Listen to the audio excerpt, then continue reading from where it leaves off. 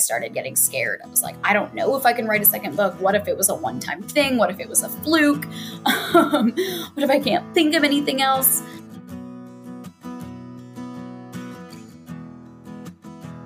Welcome to Queries, Qualms, and Quirks, the weekly podcast that asks published authors to share their successful query letter and discuss their journey from first spark to day of publication.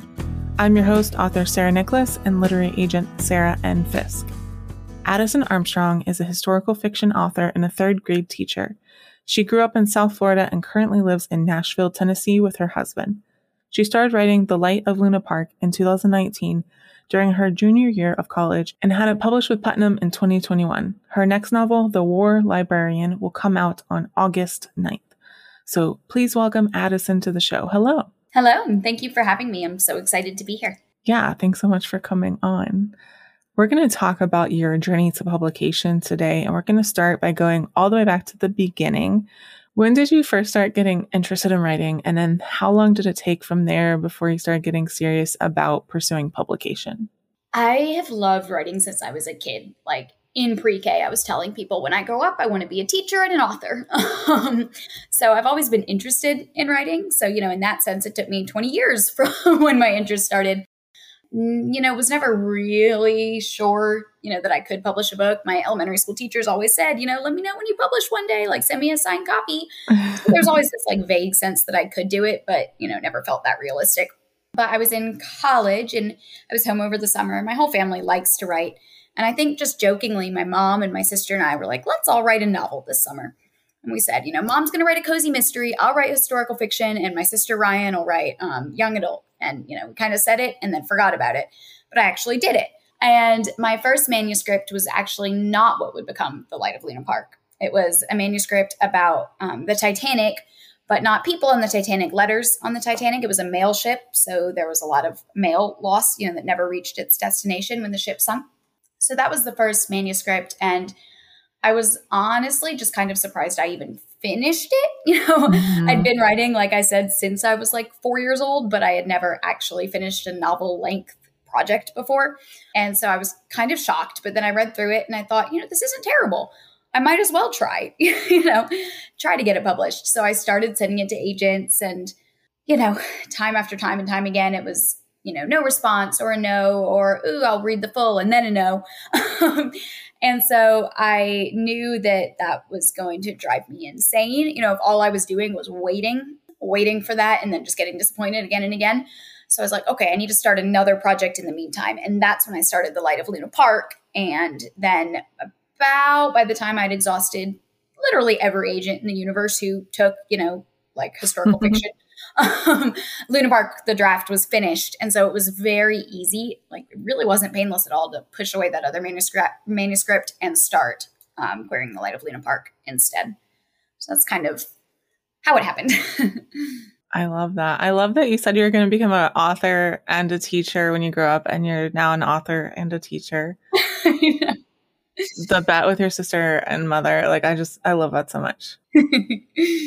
All right. So once you decided that you wanted to query a book, how did you learn more about the publishing industry? Like how it works, how to query, how to go about everything? Definitely just Google. Like I knew nothing going in. I had no idea that you couldn't submit to publishers themselves, directly. I had no idea how any of it worked. So it was just a lot of, manuscript wish list and agencies' websites and just like longest spreadsheet ever. Yeah. And just lots of cold emails. I mean, I really had no clue. And I think one thing that, I don't want to say I didn't realize because it was probably obvious and I was probably just impatient, but I feel like those first few batches of agents I sent the manuscript out to, like it just wasn't the best it could have been yet. Mm-hmm. And I just was so excited. I was probably in my junior year of college. Maybe I was a sophomore still. I think I was a junior. And I just got so excited that I'd finished something that I was like, okay, time to send it off without really doing anything with it first. Yeah. I really had no sense of how competitive it is, how many queries people are getting, how little they can sometimes read before they make a decision. Mm-hmm. So I didn't necessarily put my best foot forward at first. Yeah. I think a lot of people go through that. Mm-hmm. Once you finished the Luna Park book, what happened? Can you break down from then to your journey to signing your first book contract. Yes. So I actually, conveniently, I was home for the summer because I was in college. I was home in Miami or near Miami, and the Miami Writers Institute was doing like a workshop, a whole conference, writing conference.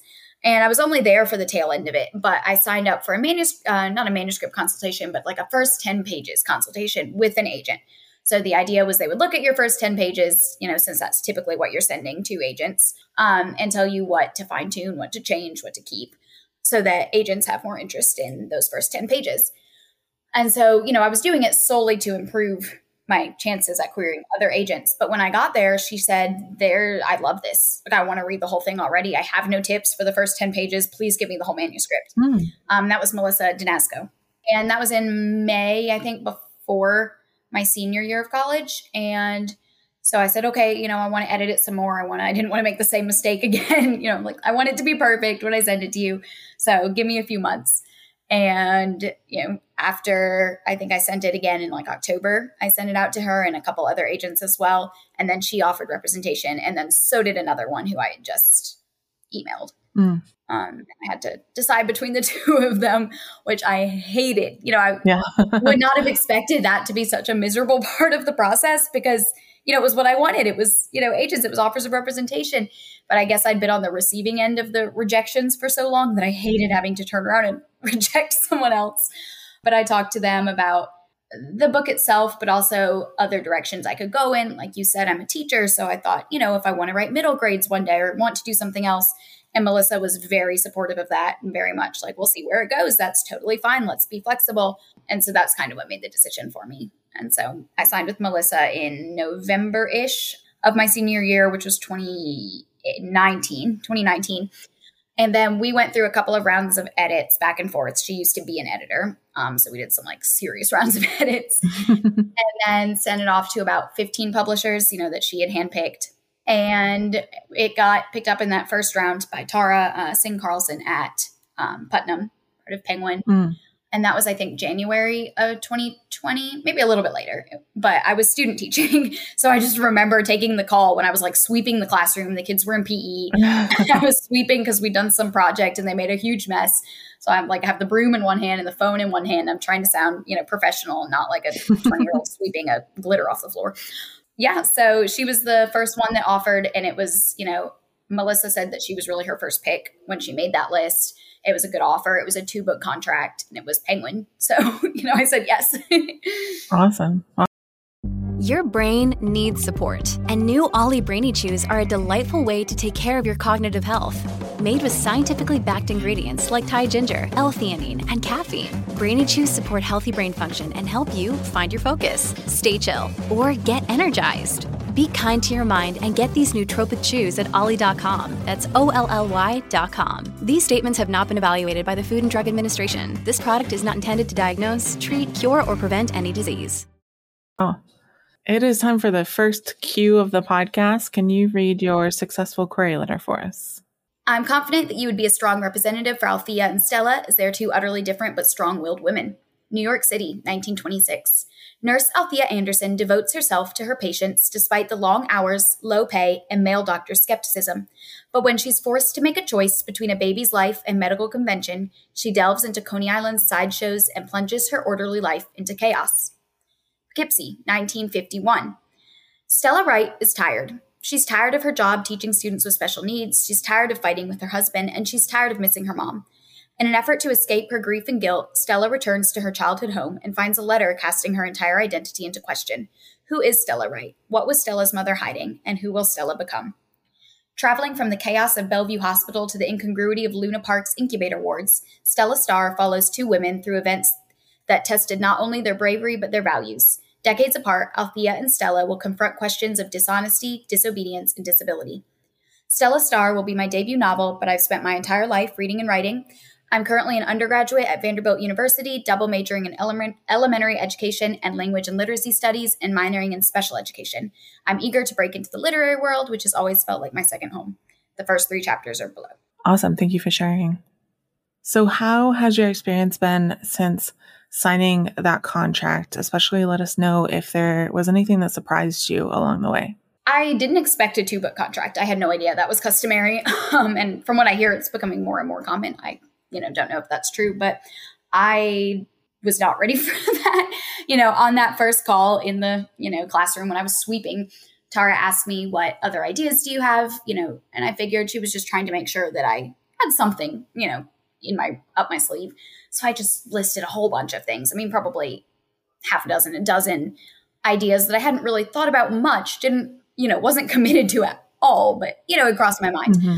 Historical events that were interesting, time, places, whatever. And then when I got my contract, it was for The Light of Luna Park, as well as for a second novel about World War I war librarians, which had just been one of the ideas I had tossed out. So I looked at that and I was like, oh my gosh, writing Luna Park, I only half thought it would ever even make it into the world.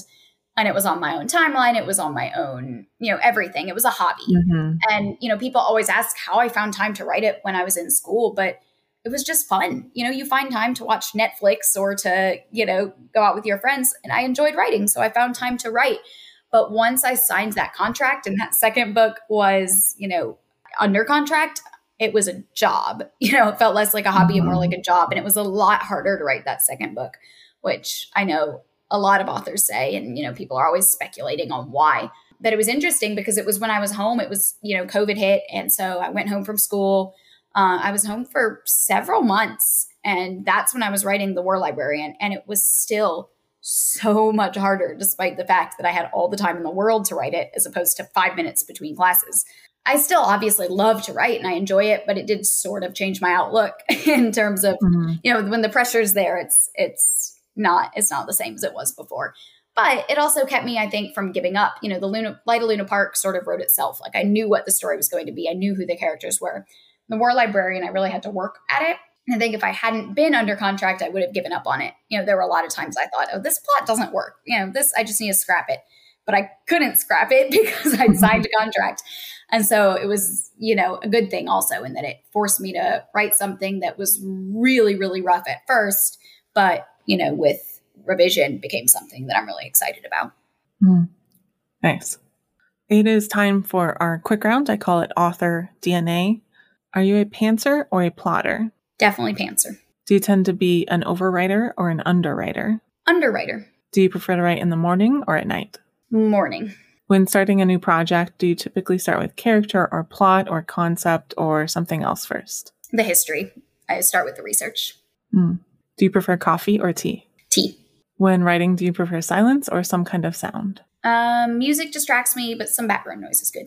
When it comes to the first draft, are you more of a get it down kind of person or a get it right kind of person? Get it down. What tools or software do you use to draft? Just Word. Do you prefer drafting or revising more? Drafting, but revising has grown on me. Do you write in sequential order or do you hop around?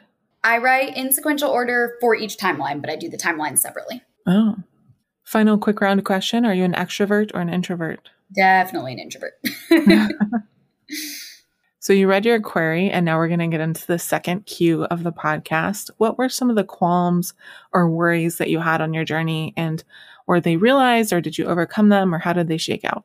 That initial journey was not so difficult. Well, it was difficult. Obviously, I got a lot of rejections, but emotionally, it was fine. I wasn't too stressed out about it. It kind of still felt like a shot in the dark. So it was exciting if I, did get good news, and sort of expected if I didn't. It was, like I said, once I signed that contract for that second book, that I started getting scared. I was like, I don't know if I can write a second book. What if it was a one-time thing? What if it was a fluke? What if I can't think of anything else? And, I still sort of have that fear, right? I don't have a contract for book 3 and I'm working on it, but I'm, as I'm typing, I'm like, but what if it's not as good? What if people don't like it? And I think, most of those qualms have come definitely post-contract, but also kind of post-publication as opposed to beforehand. Yeah, it's scary. I mean, it's what people have said, before. It's nothing new, but once that first book's out there, you feel like there's pressure to live up to it and surpass it. And that's scary. Yeah. Do you have any writing quirks? Is there anything about your writing process that you think is kind of different or interesting or unique? Nothing too special. I mean, I mentioned that I write the 2 timelines because I write both of my books are dual timeline, that I write them separately. For that first manuscript that I wrote that did not get published, I did it chapter 1, chapter 2, chapter 3, chapter 4, alternating. It felt more natural and it was more fun because I got to switch back and forth because my attention span is 0. But the feedback I was getting was that second timeline didn't really stand alone. And so that's why I started writing them separately so that each one has to have its own full arc. So that's one, I wouldn't necessarily call it a quirk, but one, distinct thing about my writing process. I'm also, if I'm stuck, I'll use pen and paper. And it, I guess, doesn't feel like it has to be as good. It feels less official. So I'm able to get more down. And then as I type it up later, I can fix it and make it, less atrocious if need be. And I do my research a lot of times as I'm writing. So I have very little uninterrupted word producing time. I'll spend a long time doing my research before I start. I love research. I love history, but then I'll do it on every page. So there's a lot of back and forth between Microsoft Word and Google. When you were in the lowest parts of your journey, whatever that may have been for you, what kept you going and why did you stick to it? Having another project to work on. So when I was getting those rejections for that first manuscript, it didn't bother me so much because I was working on The Light of Luna Park. And so I had something else to devote my energy to and my thoughts and my hopes, it didn't matter if this was getting no's because I had something else. And I think that's sort of continued to be my strategy. I mean, even when I was writing the second book, I had a middle grades project that, no one has really read. There's no contract, there's nothing, at least not yet. It doesn't mean that I'll never publish it, but I was writing it with no expectations and no pressure. And that made it easier to write the one that I was actually on deadline for. So I think always having a project that you're working on just for fun keeps you sane when the projects that you're working on for work might be causing some stress. Yeah. What do you feel like are some of the mistakes that you made along the way that you might want to warn listeners about so maybe they don't make the same ones? Like I mentioned earlier, I definitely rushed into those first queries because I was just so excited. And being excited is great, but you also have to, take a step back. I think that's the biggest one that comes to mind. I feel like so many of the other things, at least the writing specific things, are so dependent on the person. I've heard so many people say that they have to do the timelines, they have to write them alternating, or they don't fit together. I have to do them separate or they don't stand alone. So I've definitely learned throughout the process mistakes that I've made, but things that might not be mistakes for other people. I definitely think also just ask your agent questions. It's okay to look stupid. She doesn't care. Because I was clueless. I had no idea what what things meant in my contract. I had no idea what to expect for, in regard to several things. I had no idea that there would be a second book. I had no idea how to go about writing a second book because, I need to submit an outline, and previous one, I'd just gone by the seat of my pants, and I was sometimes hesitant or shy to ask Melissa about those things, but she was always there, always had an answer, never judged me for it. So I think it's scary sometimes because it's sort of a bizarre professional relationship. You don't know who's really the boss and who's the client. It's kind of both ways. Definitely that's something that I wish I had been more aware of, that the agent, she was there not just to connect me to editors, but to bounce ideas off of and ask questions. Yeah, definitely. Don't be afraid to ask your agent questions. And if they make you feel afraid to ask questions, and maybe you probably find a different agent. Yeah. Yes. Yeah. Melissa's the sweetest. So can you share with listeners one of the most important lessons that you learned on your journey to publication? I'm going to sound like a broken record, but really to me, the biggest thing is just having a project just for fun because, I've known people who majored in music in college and then decided they hated it, something they loved their whole lives because suddenly it had become work. And I feel like it can become the same with writing. You love it. It's just a hobby. It's your passion. And then suddenly it's work and you're thinking about deadlines and you're thinking about money and you're thinking about what people will see when they read it. And so having something on that, back burner that's not for the public eye, at least not yet, has not only kept me sane, but also just kept the fun. It's fun to write something when you're not doing it as work. So I think that's the biggest thing that I've learned. There also doesn't have to be a purpose for everything. I feel like sometimes now I'll sit down to research something I think is interesting. And then I'm like, I can't write a book about this though. So I shouldn't bother with the research. But there doesn't have to be an end product. I can just learn about something because I want to learn about it, because it's interesting history, even if I can't write a book about it for whatever reason. So I think reminding myself to still find the joy and, passion that I have for history and for writing, and not seeing it just as work is probably the biggest thing. I call this the acknowledgements section of the podcast. This is not a business that most of us succeed in completely on our own. Mm-hmm. So who are some of the people or organizations who helped you along the way, and how? And definitely my family. My parents and my sister have always been so supportive. And, the bet with Mom and Ryan definitely helped. My teachers too, growing up, like I mentioned, we did a lot of writing at my elementary school, like a lot. And so I always loved it. I always felt well equipped to do it. And they always told me I was good at it, which is important to grow up thinking that you're good at something. Obviously, it makes a big difference. And then I also, here in Nashville, I went to a workshop at the Porch, which was really fun. A bunch of people just got to bring their manuscripts, and each person would get a week to be critiqued, and we would do, a different element of craft every week too. And so that was really, really neat. And then of course the Miami Writers Institute, where I met Melissa, was great. But I think the biggest credit to my parents and my teachers. Awesome. All right, Addison, before you go, can you tell us about the War Librarian, which comes out in August? I would love to. So the War Librarian is another dual timeline. So the first one is 1918, and Emmeline Balakin is a worker at the Dead Letter Office. She, sits at a desk all day intercepting letters that have been returned or have not been able to get to their destination, and deciphering where they're supposed to go. And eventually a letter lands on her desk that's from someone who she knows or used to know. And she's not supposed to open it. She's not supposed to read it, but she does. And she's not a rule breaker. This is, very bizarre for her. And it sends her on this journey to France, where she ends up as a hospital librarian for American soldiers who've been wounded in World War I. And she's there dealing with, the secret identity, that she opened this letter, dealing with censorship. The War Department was censoring the books they were allowed to give to the soldiers, and all sorts of things there. And then in 1976, Kathleen is a woman who is entering the first co-ed class at the Naval Academy.